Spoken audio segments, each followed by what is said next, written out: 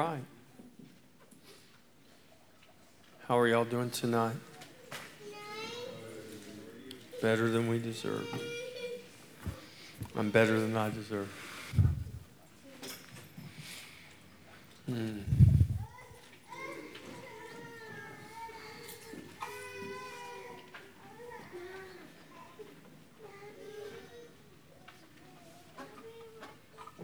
All right. Let's pray. Father in heaven, thank you for this evening. Thank you for our time together tonight to look into history, your story that you are still writing and we are a part of, and we thank you for that. Father, help us to learn the lessons of the past so that we don't repeat the mistakes of the past.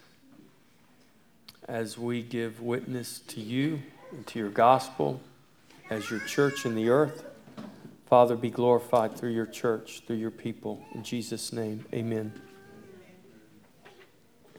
All right, we talked about the fall of the Western Roman Empire last week, which was really an important event in history. It occurred for a hard date, 476. Remember, that was the date, the year that the Germanic war chief, Odoacer, who was also a Roman commander in the Roman army, as were a lot of these guys. So Odoacer was a Germanic war chief. And so if you think about Europe, much of what we know as Europe today, especially Northern Europe, the area around Germany, the Netherlands, Denmark, all of that at one time was known as Germany before our designations of nations and countries today have come to be.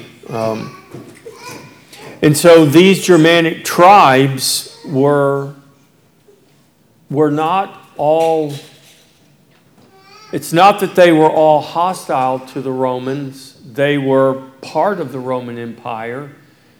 And Rome used them because they needed their military power. So many of these Germanic chiefs and tribes had pretty substantial military power. And this was the case with Odoacer. And when he took over, or when he took the throne from the last Roman emperor, remember he was just a teenage boy. And we talk about the fall of the Roman Empire. I don't want you to think that everything about Rome and about the Roman Empire just crumbled, because that's not really what happened. So what we call the Dark Ages, which that term has kind of fallen out of, it's not the term most historians use today. So what we call the Dark Ages, or what has historically been called the Dark Ages, is the early Middle Ages. In that time period that we would call the early Middle Ages or the Dark Ages spans about 500 to 1,000. It's about 500 years. In Europe, the Dark Ages began in Europe around that time as a result of the fall of the Roman Empire. So it's worth us talking a little bit about this because it impacts us today. But also we see through this how God in his divine providence prepared the world, if you will, for all of this to take place. So in one sense, we have this phrase, the fall of the Western Roman Empire, because remember, at this time, the empire has been divided into two parts. It was divided into two by Domitian, and then it was brought back together by Constantine. And it's really divided again. So you have Rome and you have Constantinople. And Rome is kind of the seat of power for the Western Roman Empire, and Constantinople was the seat of power for the Eastern Roman Empire, or what was called the Byzantine Empire. It was called the Byzantine Empire because the city Constantinople wasn't always called that. Remember, Constantine changed the name of it to Constantinople or New Rome. He really called it New Rome, but New Rome didn't stick. Constantinople, or the city of Constantine, is the name that stuck. But before that, before it was New Rome, before it was Constantinople, it was Byzantium. That was the name of the city. And so Byzantium was the capital of the Byzantine Empire. And Byzantium became known as Constantinople. Today it's called Istanbul, because of the Ottoman Turks who conquered it later on in history. But when the Western Empire fell, it's not like everything crumbled, but some things did. So remember, Rome and the Romans were great builders. So think about the Colosseum. Think about the aqueducts that still run across Europe that the Romans built that still carry water. And so that infrastructure was established by Rome, built by Rome, but a lot of that infrastructure was not maintained after the fall of the Western Roman Empire the way it was under the Romans. But not everything deteriorated. So the Roman Senate still functioned. So Odoacer didn't just come in and kill everybody. The Roman Senate was still in place. The administrative parts of the Roman Empire were still there. The church that had become centered there in Rome, the Western Church, what later would become what we call the Roman Catholic Church, was the Roman Church. And at this time in history, that's the only church there was. Now, there were different beliefs within the church. And this is why in these early centuries of the church, you have these ecumenical councils that are called, remember Constantine called the Council of Nicaea to formalize Christian belief and to, if you will, standardize it so the gospel could be exported and everybody would be learning the same thing. And so the councils came together and they worked out these doctrinal issues. But there were different groups of people that believed different things. Now, what's interesting is these Germanic war tribes who basically, for instance, the Goths who came in, the Vandals, the Franks, all of these different tribes, they adopted Christianity. They didn't start out that way, but the gospel worked. The kingdom of God and the gospel of the kingdom was spread so that when these guys are ruling, they're Christian in their belief. So Odoacer took rule in 476, but he was overthrown by a king called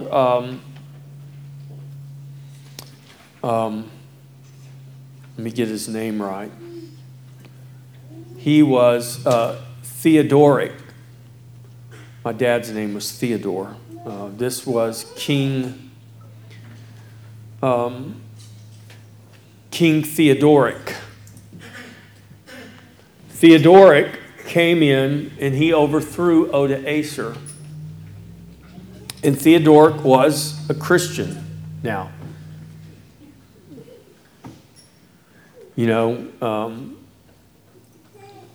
Theodoric and Odoacer made a truce. And to show that he was sincere, Theodoric invited Odoacer to a banquet. It's Theodoric and his people, and Odoacer and his people came together for a banquet. But Theodoric really didn't really just want to break bread with Odoacer. He literally killed Odoacer with his bare hands at this banquet, and then disposed of him and took the position as ruler of the Roman Empire. But the Roman Empire had fallen, but things were still in place. And so Theodoric, for instance, ruled really as a regent of the Eastern emperor. And so I don't want you to think that everything just fell apart, because that's not really what happened. But what did happen was, for instance, Rome was a city of over 1 million people.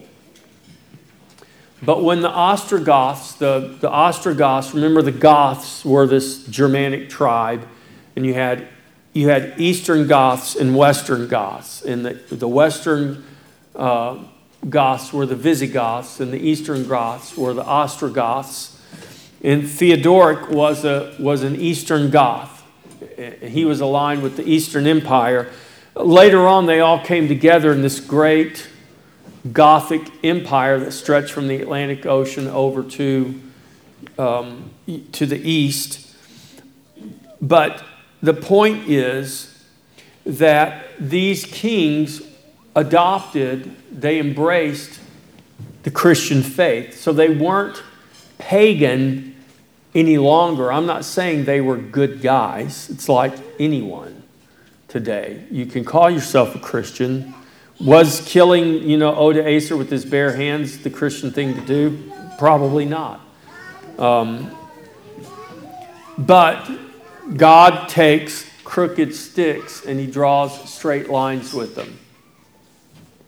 And so the rule of these kings is not insignificant, because somehow from the inception of the Roman Empire, if we go back to Augustus, Octavian, who history says was the first proper emperor of the Roman Empire, and you fast forward to the fall of the empire, and you think for 500 years, Rome built this great world-dominating empire. And in the process, they built roads, and they established law, and they had government, and they had peace, and they had law and order, which allowed the gospel to go to the ends of the earth. Now that this empire has fallen, but everything that was established by this empire didn't just go away overnight. And so these Germanic tribal chiefs who are now ruling the empire are ruling in the context of all that Rome built. And they're not called, they didn't call themselves Roman emperors, and we don't count them in history as Roman emperors, but Odoacer and Theodoric ruled as emperors of Rome, if you will. But the interesting thing is, so they were Christian, they had adopted Christianity and forsaken their paganism. But these Germanic kings, so for instance, Odoacer and Theodoric didn't rule in Rome. They had a city on the western coast of Italy where they ruled. It was called, I think it's called Rihana. It's near Bologna in Italy up there. And that's where, that's actually where the battle was fought when Odoacer overthrew when he took the Roman Empire. That's where the final battle was fought, and he took the throne at that city. And so these guys, these German chiefs, were Christian, but they didn't live according to Roman culture. So Roman law was still in place, in Romans, in the people who were traditionally part of the Roman Empire, in Roman in their culture. So they had been culturized as Romans. They still lived under Roman law, the laws that were in place in Rome and all that. But these Germanic peoples, they had their own culture, and they had their own laws and their own way of doing things, and they didn't do things the Roman way. They did things their own way. And so what you see from this, when Rome falls, you go from this very strong central government that holds everything together with its military power to now that central government has been severely weakened. It's fallen. And you've got these guys, so like the Goths ruled large parts of what was the Roman Empire. They didn't rule all of it. So for instance, down in the Ostrogoth part of the empire, where Italy and eventually, they united everything. So from Spain all the way east to the Balkans, you've got this Ostrogoth Empire, which is the old Roman Empire. But up north in France, you've got the Franks. They were called the Franks. That's why we call France France today, because it's the Franks who were the people group who held that area. Well, the Franks, even before the Western Roman Empire had fallen, the Franks had already taken over that part of the empire and were ruling themselves as their own people, their own culture. And then you have Britannia, or Britain. The British Isles was part of the Roman Empire. So when you think about, for instance, Britain or Britannia, that was part of the Roman Empire, where you have the Angles and the Saxons and the Jutes and these tribes that are in Britain. That's a very different environment than what you had in Italy with the Ostrogoths. Down in Italy, it was still very much like the Roman Empire in terms of laws and structure. Where versus up in Britannia, there was no Roman military any longer. And so you had tribal rule, and you had these tribes fighting one another. So you had the Celts, who were native to that area when the Roman Empire fell and the Romans left. It goes back, it reverts to tribal warfare. And so now you got the Celts and the Angles, the Anglo-Saxons, the Angles, the Saxons, the Jutes, the Celts, all fighting one another for rule. And so it devolves into this tribal system. And when Patrick goes into Ireland, that's what Patrick finds. Remember, Patrick came from Britain, and when Patrick was abducted as a slave and taken to Ireland, Britain was still under Roman rule. Well, in 476, now the empire falls, and all of that, there's no law and order, there's no central government, there's no strong military. The Romans are gone, and now might makes right. And so it kind of reverts back. But all the empire wasn't like that. But what you did have happen was these tribes, whether it was the Franks or the Goths or the Vandals or these different Germanic tribes, this is what you're going to see eventually evolve into what would become the nations of Europe, the nation states of Europe. Now it's going to take many centuries to get to the Europe we know today. But it was the fall of the Roman Empire that that end of central control that allowed these different people groups to kind of begin to rule their own areas, identify their own areas, and ultimately become nations as we know them today.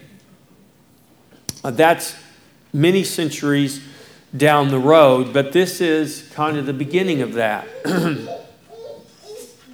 And so these tribes were Christian, but they didn't all believe the same thing. So this is why you have some of the councils that were called.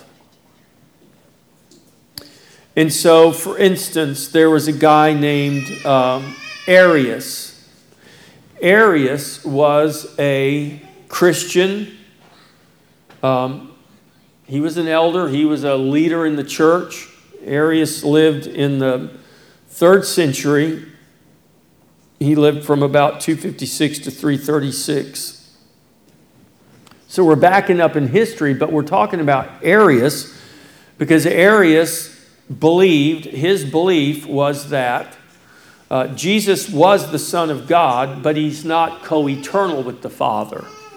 And so Jesus was basically created by the Father. Jesus isn't the eternal Son of God, the second person, eternal second person of the Godhead. Well, Arianism became officially branded a heresy.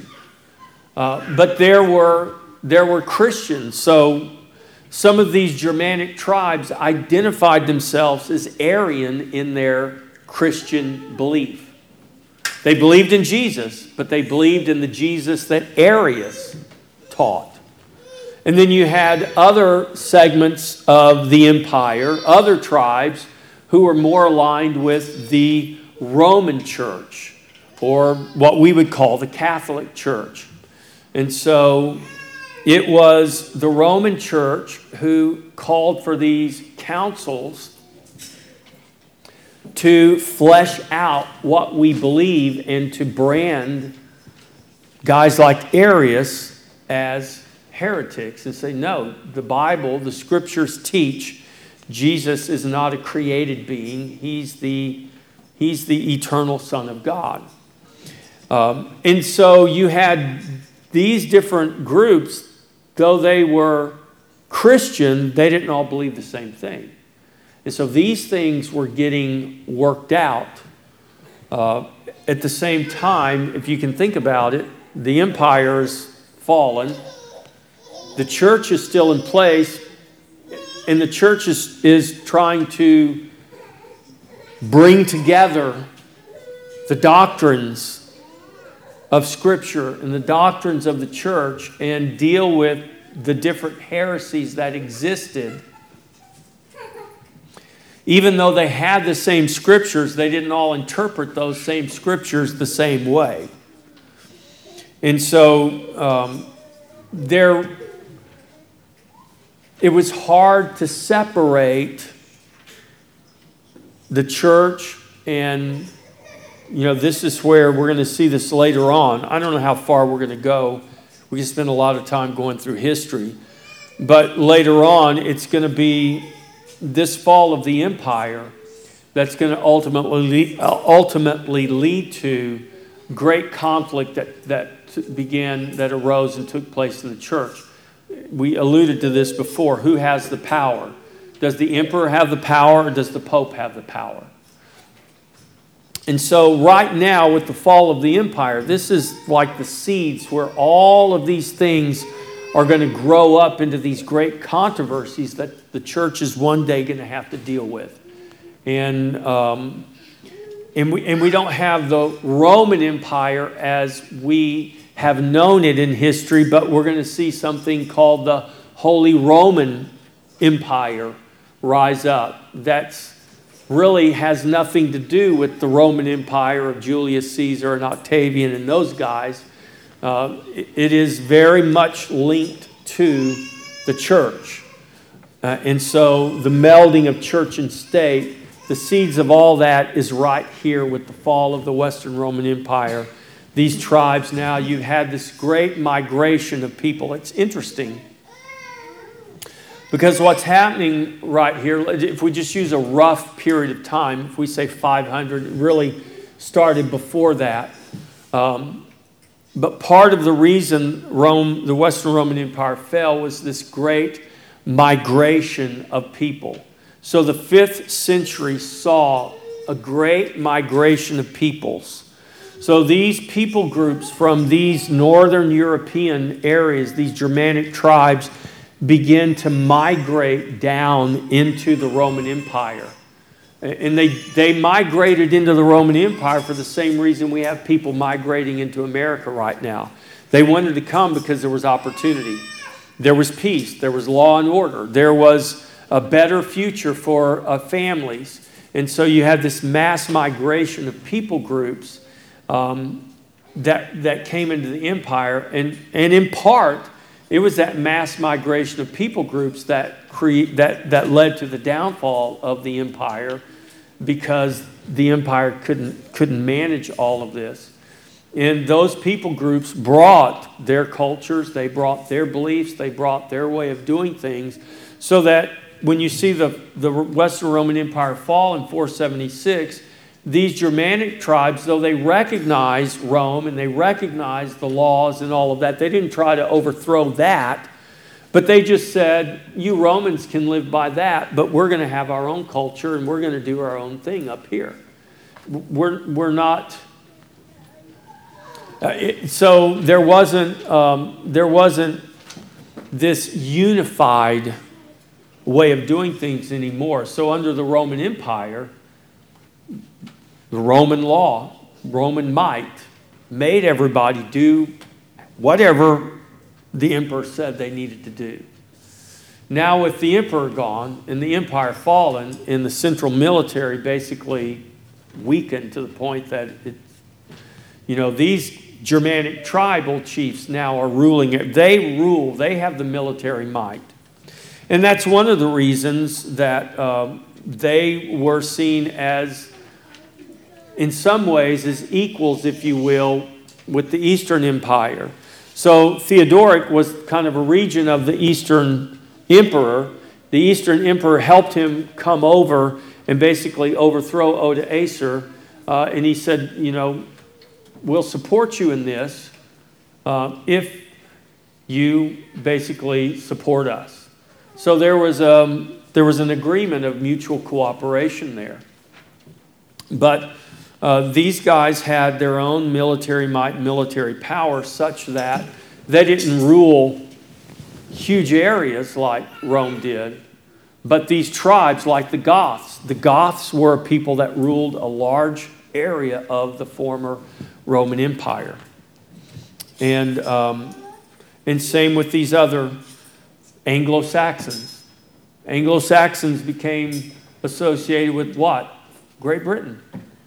But the Anglo-Saxons weren't the native people of Britain. They were the Angles and the Saxons. They were Germanic tribes that migrated to Britain.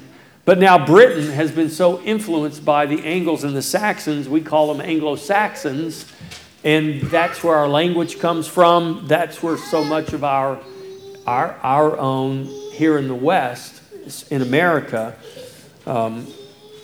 was greatly influenced by that. Well, these are all people groups that were tribal peoples that migrated to these areas of the Roman Empire, and in time became the dominant people groups. And so the seeds of all of that was here with the fall of the Western Roman Empire. And then at the same time, the church is there. Now think about the church. Think about all the upheaval. So Rome at one time was a city of over 1 million people. By the time the Ostrogoths were ruling that area, Italy, even into Spain and in those areas of southern Europe, one thing that happened after the fall of the Roman Empire was, we talk about a mass migration. There was a mass migration of people fleeing the cities. So Rome went from a city of over 1 million to a city of about 50,000 because people couldn't live in cities because it was not. We talk about supply chains. You couldn't. There was no food in the markets. There were not just the very practical things that you needed to sustain life, and so people migrated from urban areas to rural areas. And in time, this is where, in the dark, what we could call the Dark Ages, from 500 to 1000, in that 500 years after the fall of the empire, in parts of Europe, in many parts of Europe, it's not, cities weren't, there weren't lots of big flourishing cities. And so we'll see later on, this is where when you think of the Middle Ages, what do you think of? What comes to your mind? First thing that comes to your mind. If I said Middle Ages, what do you think of? Huh? Knights. Castles. Yeah. So most people think of knights and castles, and we have this romantic idea of how awesome it would be to live in a castle. And, how awesome would it be to be a knight wearing armor? What was that armor made of? Not stainless steel. I mean, we have these romantic notions of knights in shining armor. How long did their armor stay shiny is what I want to know. Because if you leave a piece of steel outside overnight and the dew gets on it, what happens to that piece of steel? It rusts. So we have these romantic notions of living in a castle. There's no climate control. You got to hang tapestries over the windows to keep the wind and the rain out. You got to sit on the ledge of your bedroom if you're this advanced. You sit on the little edge of your bedroom, and there's a hole there you sit over, and you do your business in that hole, and it ultimately goes into a barrel down there somewhere. And we did learn this when we were in Ireland. It was the left-handed person who was the stirrer. When we toured Trim Castle in Ireland, the castle tour guide says, "Who here is left-handed?" And of course, I raised my hand. She said, "You'd have one of the highest-paying jobs in the castle." She said, "You'd be called what we would call the stirrer." And she said, the left-handed person would be the person to go and stir it up. So you think of these sayings, he just wants to stir some blankety blank up, Well, there really was someone who stirred that stuff up, and they used that, But think about that. There's not a lot romantic about living in a castle, but that age that we think of, the Middle Ages, now we're in the early Middle Ages, and so we haven't got to the place yet where there are castles and lords, but that's coming. Well, how did all of that evolve? Well, it evolved because after the fall of the Roman Empire in the early Middle Ages, what we call the Dark Ages, people migrated away from cities in just trying to survive. Because now there was not a central military, there was not widespread law and order. You had tribes, you have these things. And so eventually what happened was kings, rulers would give land to some lord. He would be called a lord, and the king would give a lord land, lots of land, and he'd say, "If you'll be loyal to me, I'll give you this land." And then, during the Dark Ages, there was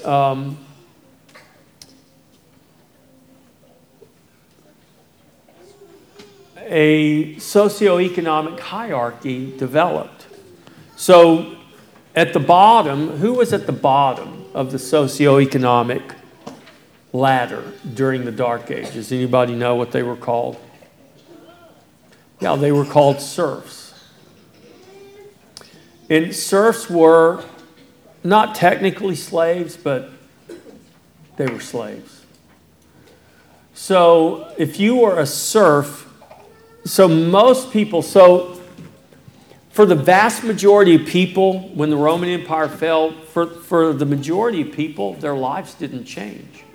Because the majority of people were farmers and laborers. And they were already out farming, laboring. And so the people's lives who's changed drastically were the people who lived in cities, who might have been merchants or craftsmen or people of higher means. Their lives changed a lot. But the farmers and the laborers who are out plowing fields and growing food and tending animals, their lives really didn't change.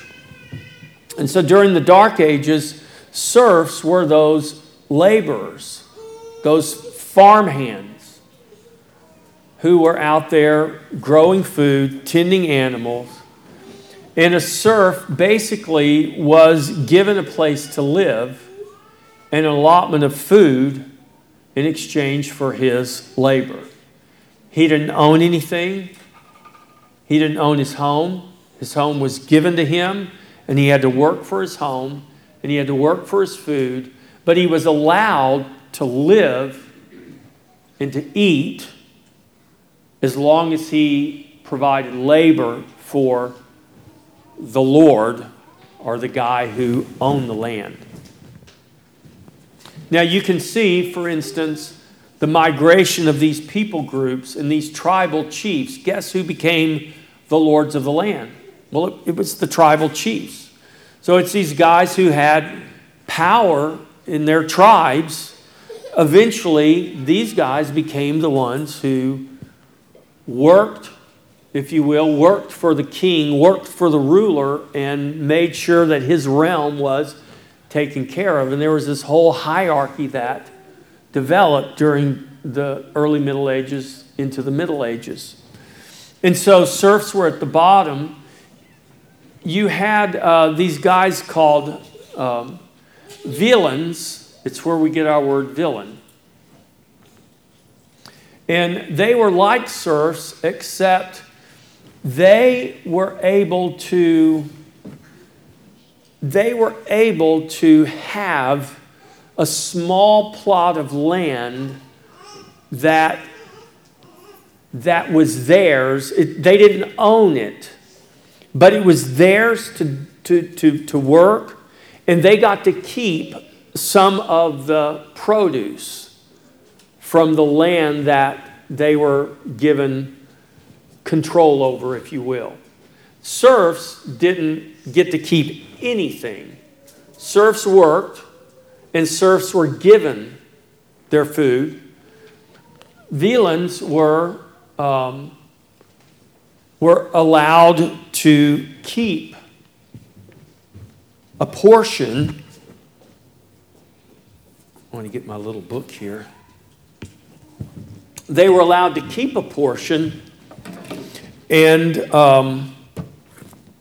they had a greater measure of freedom, but they really weren't free.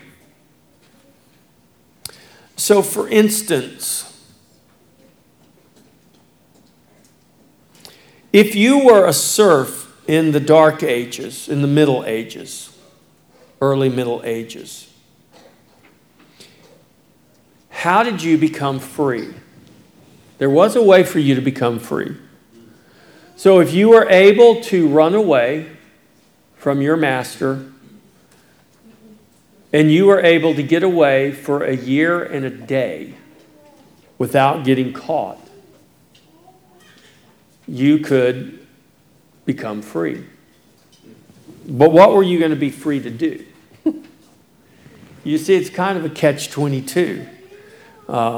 It was near impossible for that to happen, but not impossible. These villeins were people that were just above serfs, and they controlled a small plot of land that they were able to farm. They didn't own it, but they paid their landowner, they paid their landlord. That's where the word comes from, landlord. We still use that term today. So who owned the land? The landlord owned the land. And they paid their landlords with food that they grew themselves or animals that they raised. So they were given a small plot of land to farm, to raise animals on. It wasn't their land. It belongs to the landlord. But in exchange for having control of that plot of land, that small plot of land, they were to give food to the landlord, to the guy who lived in the big house. This system it was almost impossible for you to rise above being a farmer laborer. And then it's interesting. So there were towns, and in the towns, just like in any town, there obviously had to be shops, right? There had to be merchants, craftsmen. What happened when your shovel broke? What happened when your plow broke? So you had blacksmiths, you had people who bought and sold and fixed things just like we do today, merchants, craftsmen. That was a higher class of people. If you had a storefront, you were pretty well off. The whole thing of like guilds, journeymen, apprentices, all of that really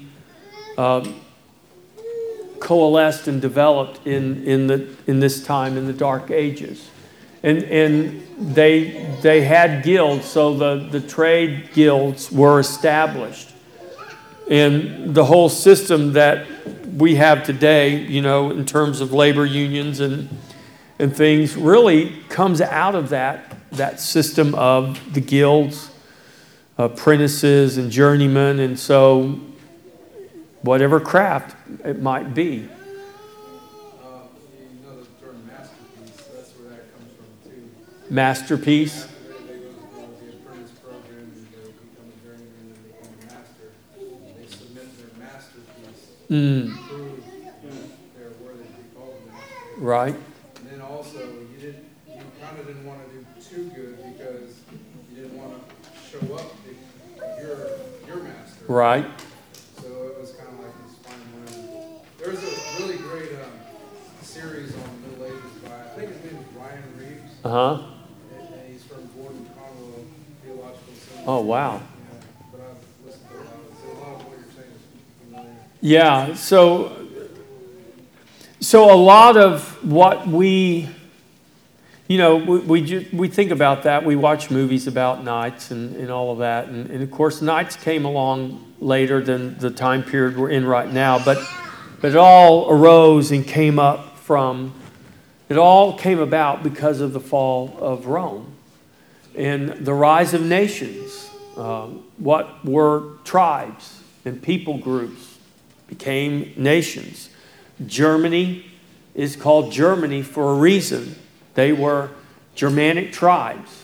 And so the region we call Germany is called Germany because that's where those Germanic tribes, those regions is where they came from.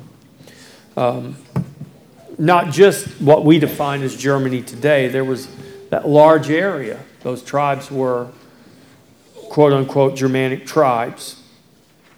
Later on we'll see that, the Vikings will come to Europe from Scandinavia and will have a great impact on Europe and have a great impact on us still today.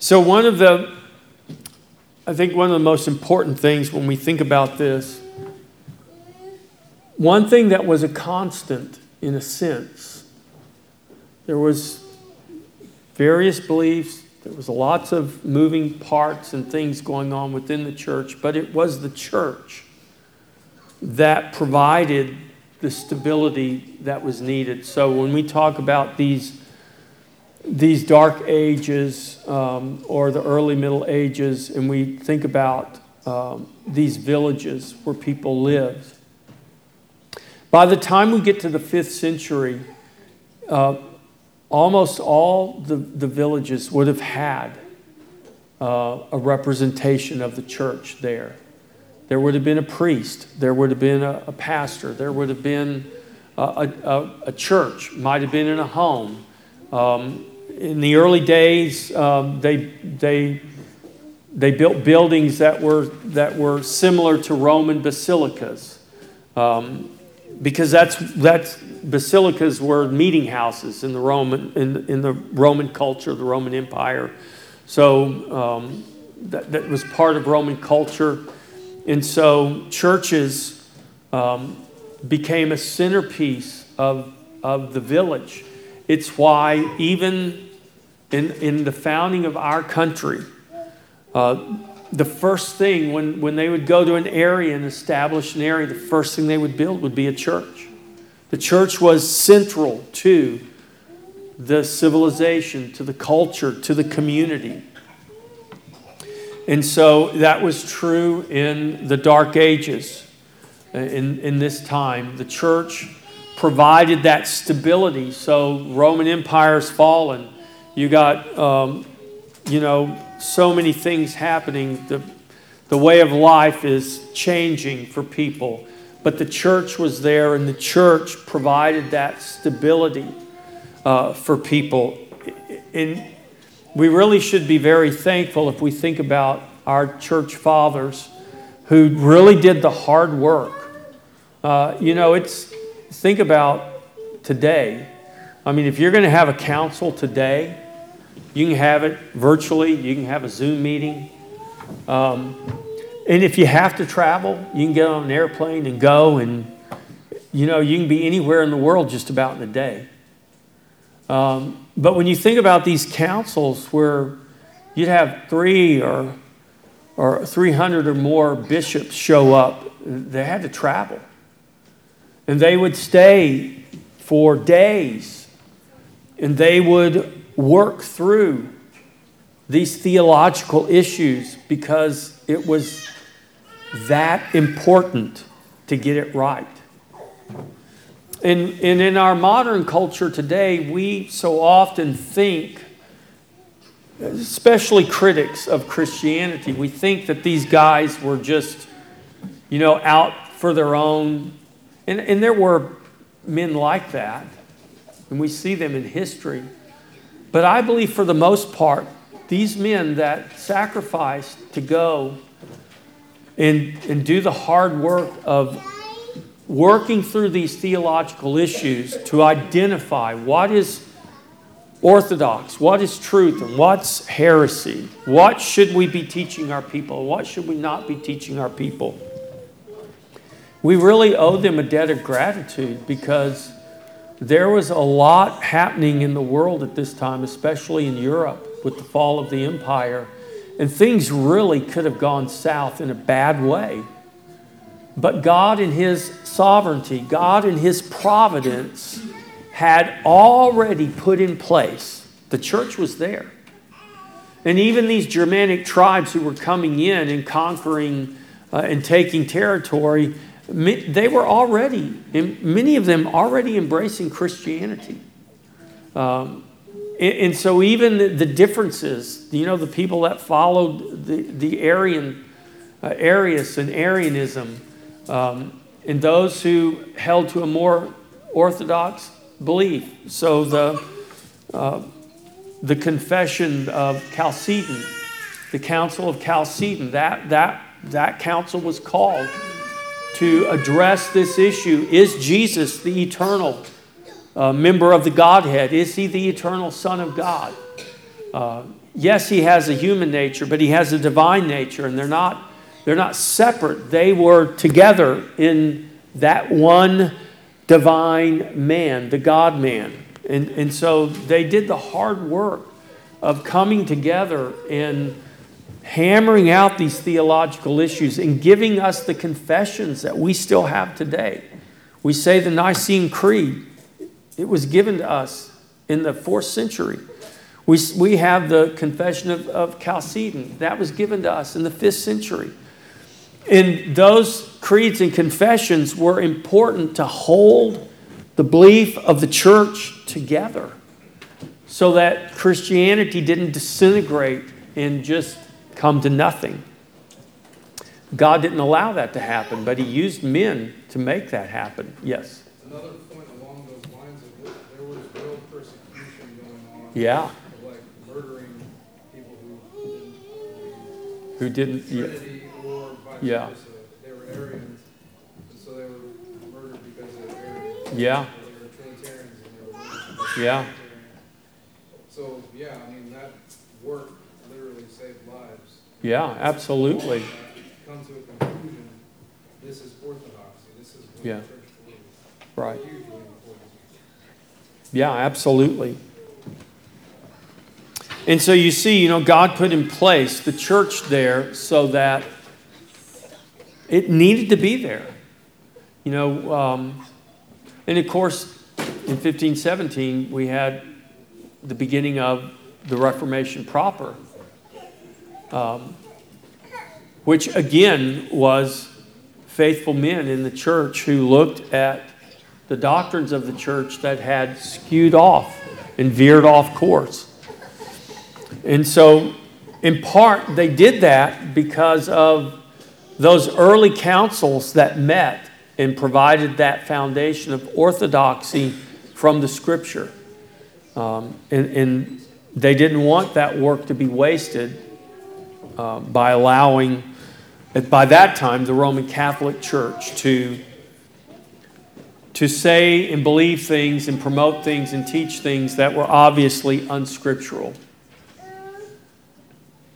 And it's why we should today contend for the faith. It's why we shouldn't just say, well, it doesn't really matter, they can believe what they want to believe. Yeah, they can believe what they want to believe, but it really does matter. And we should not, as Christians, roll over and say it doesn't matter. We can't call good evil and evil good. We can't take the truth and make it a lie. It's not the truth anymore if we do that.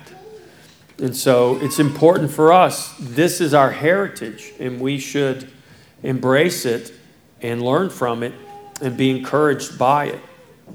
All right, any thoughts? There's so much here, but it's difficult to do a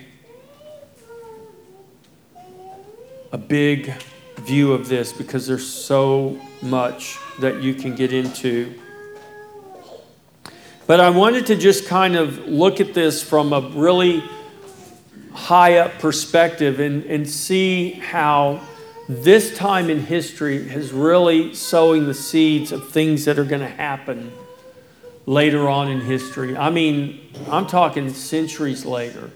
So when we think about World War I, for instance, World War I, in those nations that existed, in those empires that existed prior to World War I, much of that came out of the fall of Rome and the evolution of these people groups into nations. And then you see what happened in World War I directly influenced. It was a domino effect of what caused World War II. And if you go back and you look at the maps and you look at the names of nations and the borders of nations, you'll see that the world has changed very much.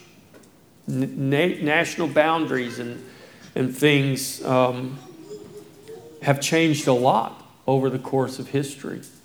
And if you just look at maps starting today and you go back in history and you look at maps of Europe, you'll eventually get back to where you'll see a map of the Roman Empire and you'll see these tribes and these people groups. And you'll see how the nations we have today evolved out of those people groups that were just simply tribes back then, because there was one empire that ruled that part of the world, the known world at that time. Well, now that empire is gone, and we've got something else in its place, but the church remains. And we're going to see, as we move forward, we're going to see how the church and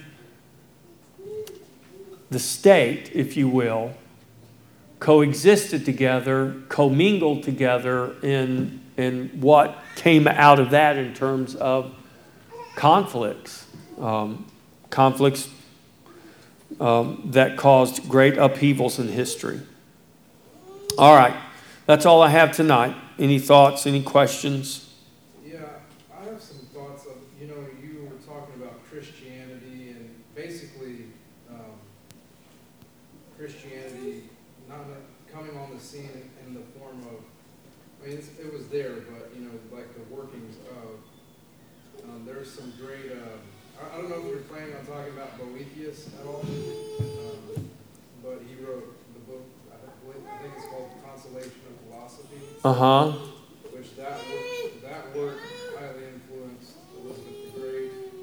She spent some time translating that, and in her personal notes, she see how it takes care. And then obviously, great Protestant queen, and obviously there was Mary, who was the Catholic, and so yeah. To me, it's just interesting to see God's hand in His bride, and He's always going to cleanse His bride over time, and we're part of that church today.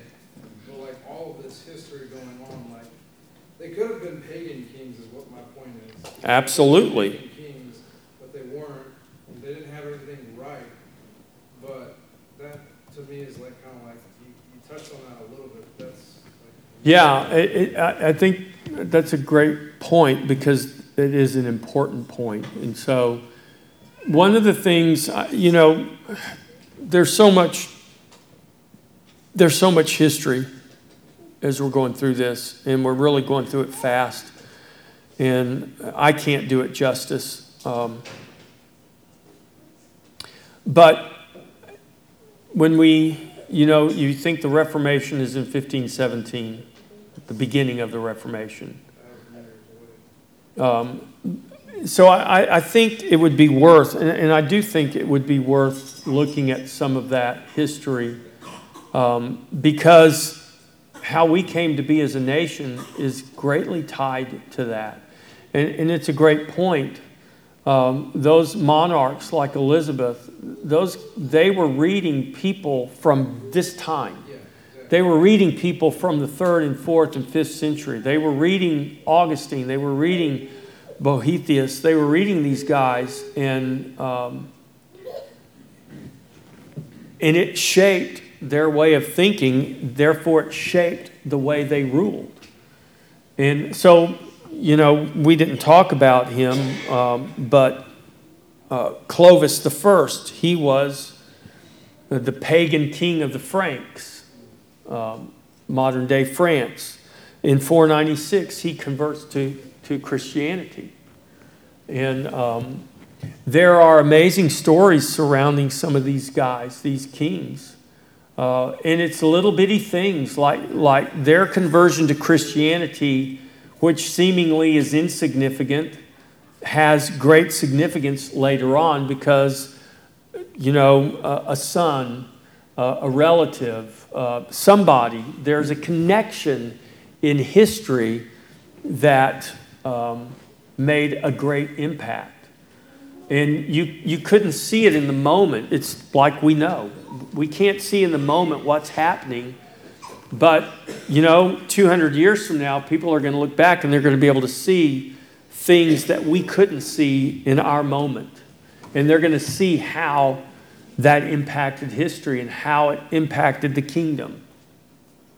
And so, one of the purposes that we had in going through this timeline was to kind of gain that perspective.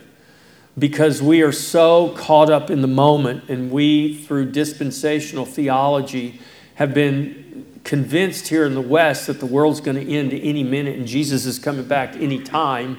So, that's our focus. And if that's our focus, we're not really looking and learning the lessons we should be learning from the past so that we can prepare for the future. If we don't think we have a future other than being in heaven with the Lord, then we're not going to prepare for the future. And we can say we will, but for all practical purposes, if we don't really believe we're going to be here, we're not going to really prepare. We're not going to prepare to be here. And when you consider how long people have been waiting for Jesus to come back,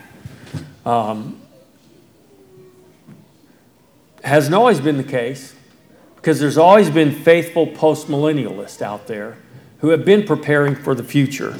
It's just that we live in a culture now here in our Western culture, in the last 150 years, dispensationalism is what has permeated most of our seminaries and most of our eschatological thinking.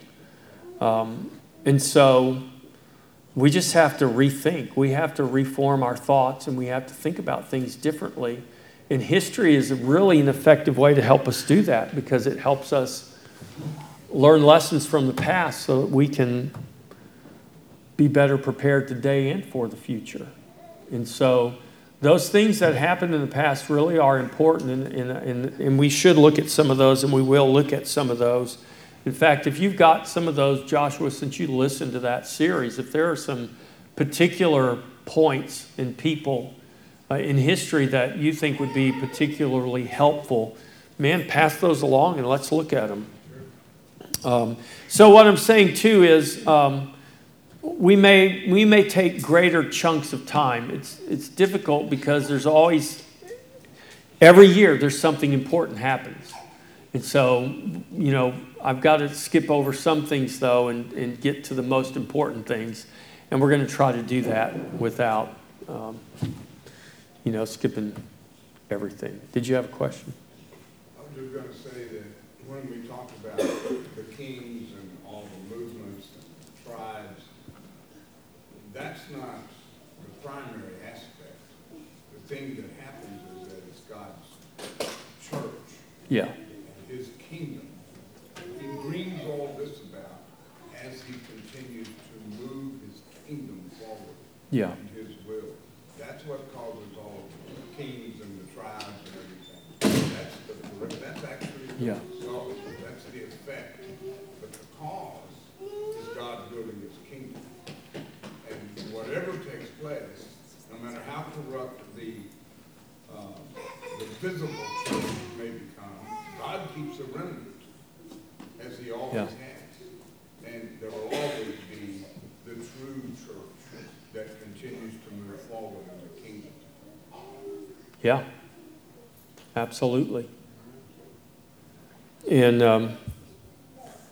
this is all happening because those apostles and disciples of Christ were faithful to take the gospel, to preach the gospel everywhere they went. And, these Germanic tribes, how did they hear the gospel? Somebody took it to them. In our lesson today, absolutely, it absolutely does. In our 5th grade lesson today, we studied St. Boniface.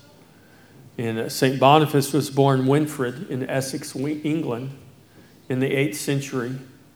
And it's said of him that by age 5, he knew he wanted to be a monk. He was trained as a Benedictine monk. And he was sent first to Germany, modern-day Netherlands, but a place called Friesland. And there was a king of the people there in Friesland named King Radbod. And King Radbod rejected wholesale the gospel. And he said, if my ancestors are in hell, then I want to be in hell with them. To hell with your gospel. And his people wouldn't embrace the gospel because the king wouldn't embrace the gospel. And Winfrid went back feeling like a failure, but he learned. And eventually he became Boniface. The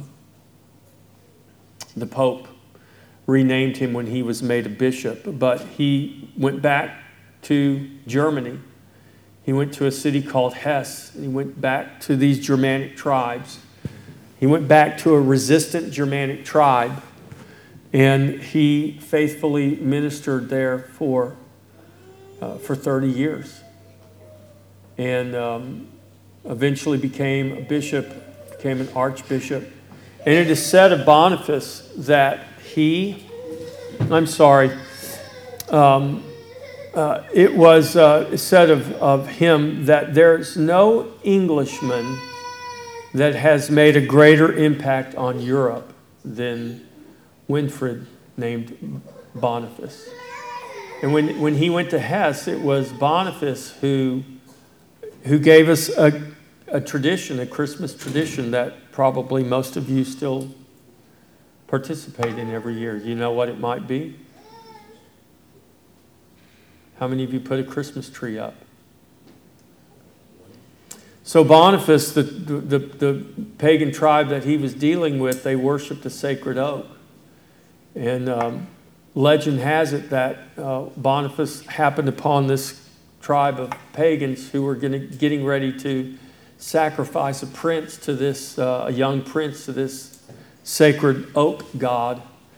And he stopped them, and he cut this tree down, this massive oak tree. And he told them, he said, I told you that my God can overcome your God. And he cuts the tree down, and they're appalled that the God of the tree didn't kill the guy trying to kill the tree. So it's like, I guess you're right. Your God is more powerful because you just chopped our tree down. And the legend says that Boniface sees a young, tender, evergreen tree, and he uses, because, we think that people are like us.